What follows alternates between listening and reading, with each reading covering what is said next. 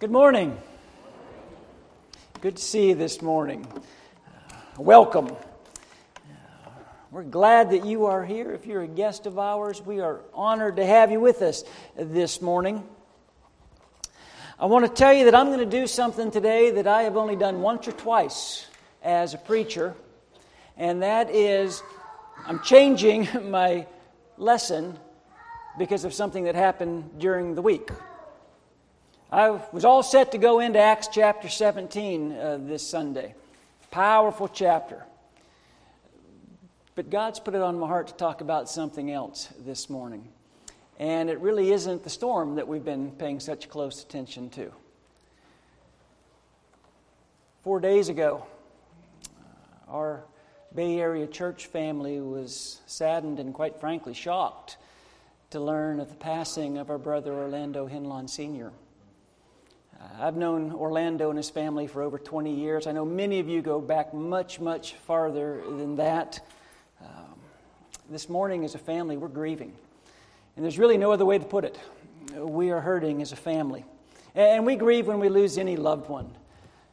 But Orlando really had an integral part of who we are and what we're about here at Bay Area. He served as an elder here at Bay Area for many, many years. I worked at directing and guiding and shepherding this family. And I'm not sure most people really understand the pressure that our elders are under. It's the accountability that they take so seriously, the responsibility that they have. Time, energy, effort, the weight of being accountable to God for our souls. Remember in 2 Corinthians, while the Apostle Paul was listing all the hardships that he has, remember how he ended that thought? He said, "Besides all this, I have the daily burden of how the churches are getting along. Who is weak without my feeling that weakness? Who is led astray and I do not burn with anger?" And what Paul was saying is, one of my brothers or sisters are struggling, I feel it in my bones. When one of my brothers or sisters is led into sin, there's a fire that burns within me. Our shepherds bear that same burden. Your spiritual wellness consumes them. And to lose one of those faithful men so unexpectedly, we're reeling. Again, that's just the reality. I made a comment in last week's sermon. I was talking about joy, but I made the comment, there are times when grieving is the only thing we could do. Little did I know that just a few days later, that's exactly where we would be as a family today. So this morning, I'm asking for a little bit of grace as we step out of the book of Acts. And I'm asking for a little bit of grace as we collectively grieve together. I'm also asking for a little bit of grace as we remind ourselves the very reason that we're here, even on hard days like this. And I want to set up my thoughts this morning with an example. You're aware that there are some lines in movies that just become iconic in pop culture. You know, you might not remember what movie they come from, but you've heard this line so often that you recognize the line, and it's used in all kinds of different situations. You know, we're not in Kansas anymore. People say that all the time about different situations. I'm going to make him an offer he can't refuse. You know, we hear that quote all the time. I want to set up my thoughts with a quote that you're going to recognize, and at least most of you will, especially if you're younger than about 50. It doesn't come from quite as famous of movies as Wizard of Oz or The Godfather. Thank you. It's kind of a step down from that movie-wise. Dumb and Dumber. In Dumb and Dumber, Jim Carrey plays a very socially awkward guy. And he's pursuing this beautiful woman. And they have a very famous conversation. The guy's name's Lloyd. And I can't remember if Lloyd's dumb or dumber. But anyway, he asked this beautiful girl a question. He said, "I got a question for you. Straight out. Flat out. And I want you to give me an honest answer. What's the chances of someone like me ending up with someone like you?" And she's trying to be kind, and she says, "Well, Lloyd, you know, we don't really know each other that well." No, flat out, just give me the answer. I've come a long way to ask you this question. Just give it to me straight. What are my chances? And she says, not good. Not good like 1 in 100? More like 1 in a million. And then comes the famous line that everybody uses in all kinds of situations where Lloyd smiles and says, "So you're saying there's a chance." It might be 1 in a million, but you're saying there's a chance. Listen, this morning God's put it on my heart to talk to you about hope. And I'm not talking about the 1 in a million kind of hope. I'm not saying, so you're saying there's a chance. I really hope this is going to happen. I'm talking about spiritual hope. Now, hope is a wonderful thing. It is a beautiful gift from God. But spiritual hope goes so much deeper and so much further than that. Spiritual hope, the hope that we have because of the resurrection of Jesus. Now, a Christian is able to say with certainty, absolutely, the hope that lies within me isn't some pie in the sky, boy, if everything works out just right. It is a certainty. Charles Swindoll says this about hope. When we're trapped in a tunnel of misery, hope is the light at the end of that tunnel. When we're overworked and exhausted, hope is what gives us energy. When we're discouraged, hope lifts our spirits. When we want to quit, hope keeps us moving. When we struggle with a disease or a lingering illness, hope allows us to see beyond the pain. When we must endure consequences of bad decisions, hope fuels our recovery. When we're forced to sit back and wait, hope gives us the patience to trust. When we feel rejected or abandoned, hope reminds us we're not alone. We'll make it. When we say our final farewell to someone we love, hope in the life beyond gets us through our grief. And I think what he is saying is quite simply, when life hurts and dreams fade, nothing helps like hope. And we can agree with that, can't we? When life does not go like we think it should, or when it takes a turn for the worse, there's nothing that helps like hope. Hope is such a powerful force, a tremendous motivator. Without hope, people in rehab centers, they won't work to get better. Without hope, students who are struggling in school, they'll just give up, drop out. Without hope, marriages that are struggling will throw in the towel. Without hope, families that are struggling will never put in the work to get healthy. Without hope, addicts return to their habits. Without hope, we'll never be able to see what's happening beyond what's happening right in front of us, right here, right now. Hope is not just some nice option. Hope is not something in the back of our mind, if everything works out perfect. No, hope is needed for survival. It is vital for us to survive. Open up your Bibles to 1 Peter. You probably knew I was maybe headed to 1 Peter. As you're getting there, let me tell you something that you already know. We're different. I don't mean me and you, I mean all of us. We're different.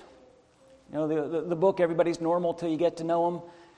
Yeah, the more we get to know each other, the more different we become. We don't look alike. We don't act alike. We don't think alike. We have different tastes in food, different tastes in the books that we read, the music that we like. Our backgrounds are different. Our hobbies are different. Our education levels are different. Our heights, our weights, hairstyles, skin color. We have a lot of differences. But there's one thing we all have in common. We're all looking for something to hold on to. Everybody is looking for something to hold on to. And as Peter is writing this letter that we know as 1 Peter, he's writing to people who are desperately looking for something to hold on to. The men and women that Peter wrote to knew what it was like to be away from home. Not by choice, but by force. In fact, Peter's going to call them scattered strangers. We're going through tremendous suffering. Tremendous persecution. It's 15 times in 1 Peter, Peter is going to reference their suffering. He's going to use 8 different Greek words to do it. Some of these Christians were suffering because they weren't living godly lives. They were making poor choices. Some of these people that he's writing to were suffering because they were living godly lives. They were trying to follow Jesus, and they're finding themselves ostracized and harassed and imprisoned, even killed, because of their faith in Jesus. So Peter writes some things to encourage them. He writes a letter to bring them and to bring us hope. And he begins it this way.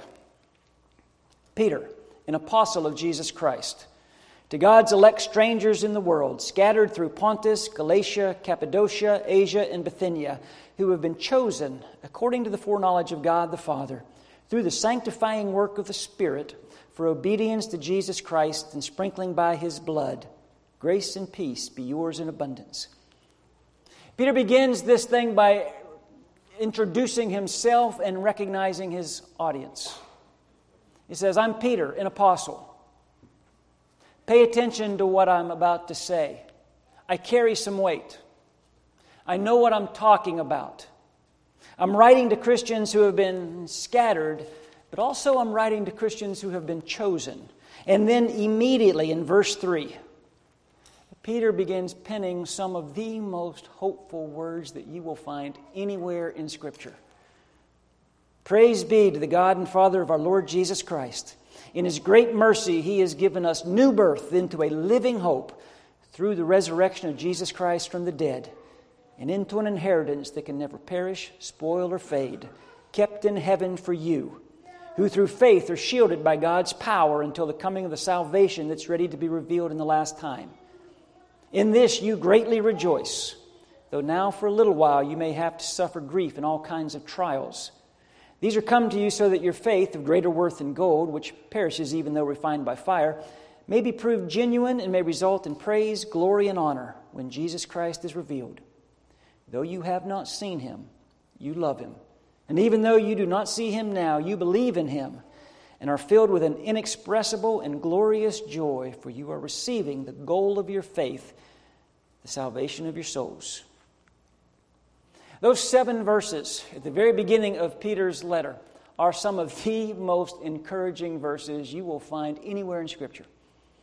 If you don't have those verses marked or underlined or starred in your Bible, then you don't write in your Bible, because that's about as good as it gets. When you talk about hope, when you talk about encouragement, those 7 verses are about as good as it gets. Let me share those 7 verses with you again from the Message. It might speak to you a little bit more plainly. What a God we serve, and how fortunate we are to have Him, this Father of our Master Jesus. Because Jesus was raised from the dead, we've been given a brand new life and have everything to live for, including a future in heaven. And the future starts now. God's keeping careful watch over us and the future. The day is coming when you'll have it all, life healed and whole. I know how great this makes you feel, even though you have to put up with every kind of aggravation in the meantime. Pure gold put in the fire comes out proved pure. Genuine faith put through this suffering comes out proved genuine. When Jesus wraps this all up, it's your faith, not your gold, that God will have on display as evidence of His victory. You never saw Him, yet you love Him. You still don't see Him, yet you trust Him with laughter and singing. Because you kept on believing, you'll get what you're looking forward to. Total salvation. How do you read passages like that without being encouraged? How do you read passages like that without being filled with hope? Really without being changed? In His great mercy, He's given us new birth into a living hope through the resurrection of Jesus Christ from the dead, and into an inheritance that can never perish, spoil, or fade, kept in heaven for you. Peter is writing about hope. He's writing about hope through the resurrection and the victory that Jesus had over the grave. If anybody would know what they were talking about when it comes to the resurrection and to hope, it would have been Peter. Remember that Peter saw the mob as they came to arrest Jesus. In fact, it was Peter who drew his sword, cut off Malchus's ear, trying to defend Jesus. Then it was Peter that followed behind at a distance and ended up around a campfire where he denied even knowing Jesus 3 times. And then Peter sat with the other disciples for 3 days wondering what was going to become of their little movement because Jesus was gone. But it was also Peter that ran to the tomb early that Sunday morning. John outran him, but John stopped at the entrance to the tomb. Peter went on in. Then it was Peter who had a fish fry with Jesus on the beach. And Jesus asked Peter 3 times, "Do you love me?" And 3 times Peter said, "Jesus, you know I love you." Yeah, if anybody was qualified to write about the resurrection and to write about hope, it was Peter. In His great mercy, He has given us new birth into a living hope through the resurrection of Jesus Christ from the dead, and into an inheritance that can never perish, spoil, or fade, kept in heaven for you. So, the obvious question becomes, with all this good news, with all these promises, why do so many people, why do so many Christians seem to live life without much hope? Why do so many people live what seems to be hopeless lives? There's a hero in Canada named Sir Alister Mackenzie. He actually found a way to the Pacific Ocean 11 years before Lewis and Clark did. But on his first attempt, he found a river that he thought was going to lead to the Pacific. It was a pretty treacherous river, but he and his expedition actually navigated the river, ended up in the ocean, but it wasn't the Pacific Ocean. It was the Arctic Ocean. The name of that river now is the Mackenzie River. But that's not what Mackenzie called the river. He named it the River of Disappointment. How many of you feel like you've been floating down the river of disappointment? How many of you feel like, in my life I just don't see the hope. I don't see the purpose. I don't see the reason. With all the promises, all the assurances, still, life feels hopeless. And in our hopelessness, we settle for a marriage that's over maybe before it's over. And in our hopelessness, we give up on a person because someone else has given up on them. In our hopelessness, we stay tied to an addiction that doesn't let go. We stay trapped in a sin that drags us down. In our hopelessness, we settle for this dry, mundane, boring life that we call Christianity, and we see it as normal. You know what keeps us on that river of disappointment? I'm convinced it's not so much the presence of evil, it's the absence of hope. It's just people who don't have anything to live for. And the only cure for the absence of hope is an awareness of the presence of God and the power of Jesus. 1 Peter chapter 2, verse 9. But you're a chosen people, a royal priesthood, a holy nation, a people belonging to God, that you may declare the praises of Him who called you out of darkness into His wonderful light. Once you were not a people, but now you are the people of God. Once you had not received mercy, but now you have received mercy. Peter says, you are not who you used to be. As a follower of Jesus, you're not who you used to be. Before you were introduced to Jesus, before Jesus was the Lord of your life, you used to be in darkness. Now you're in light. You used to not have an identity. Now you have an identity. You're children of God's. You used to be hopeless. Now you have a promise and an assurance. Paul would say it this way in Ephesians chapter 2. Therefore remember that formerly you who are Gentiles by birth and called uncircumcised by those who call themselves the circumcision, that done in the body by the hands of men, remember that at that time you were separate from Christ, excluded from citizenship in Israel and foreigners to the covenant of the promise, without hope and without God in the world. That's who you were. Verse 13. But now, in Christ Jesus, you who once were far away have been brought near through the blood of Christ. The cure for hopelessness is the awareness, the power of God, and the presence of Jesus in our lives. Now, you've probably seen the illustration before where someone holds up a glass, an empty glass, and they say the glass is really not empty, it's full of air, right? There's air in an empty glass. And they say, how could we maybe get the air out of that glass? And there's some ways to do that if we want to take air out of a glass. You could take it to a lab somewhere where they could seal it somehow and create a vacuum and suck all the air out. You have to have the right atmospheric pressure there, or the glass would shatter, of course. But you could do it. It's been done. Or if you had the connections or the means, I guess you could somehow get that glass into outer space. where there is no atmosphere, there is no air, and there would be no air inside the glass, right? But we all know there's a whole lot easier solution than that. Just take something and pour into the glass. Something as simple as water in the glass. If you filled it up with something else, the air that was there would leave. If we're trying to get rid of hopelessness, trying to get rid of the hopelessness that you feel in your life, you've got to replace it with something.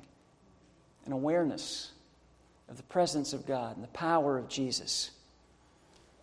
When that river of disappointment is abandoned for the road of righteousness, then do we really start experiencing that living hope that Peter writes about. Not the, so you're saying there's a chance. But the hope that says, absolutely, there is a crown of righteousness reserved. Hope changes your outlook. Changes your life. I saw a Winnie the Pooh cartoon where Winnie the Pooh is talking to Piglet. And Piglet asks Winnie the Pooh, what's the first thing you say to yourself in the morning when you wake up? And Winnie the Pooh said, first thing I say is, what's for breakfast? And he said, well, Piglet, what do you say to yourself when you wake up? Piglet says, the first thing I say to myself is, I wonder what exciting things are going to happen to me today. Now, that's a life that's sort of focused on hope, right? Peter's going to say this in chapter 1, verse 13.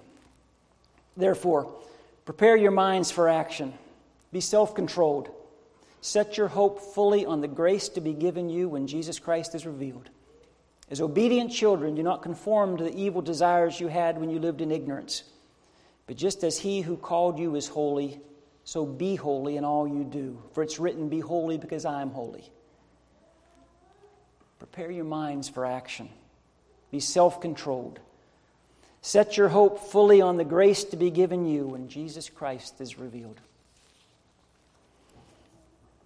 Heard about a father who took his little boy to the dog pound. He was going to pick out a puppy to take home, and of course there's dozens of puppies barking and in the big room, and the little boy looks over in a corner and he sees a puppy that's just wagging his tail like crazy. And he said, Dad, that's the one I want. And his father said, great.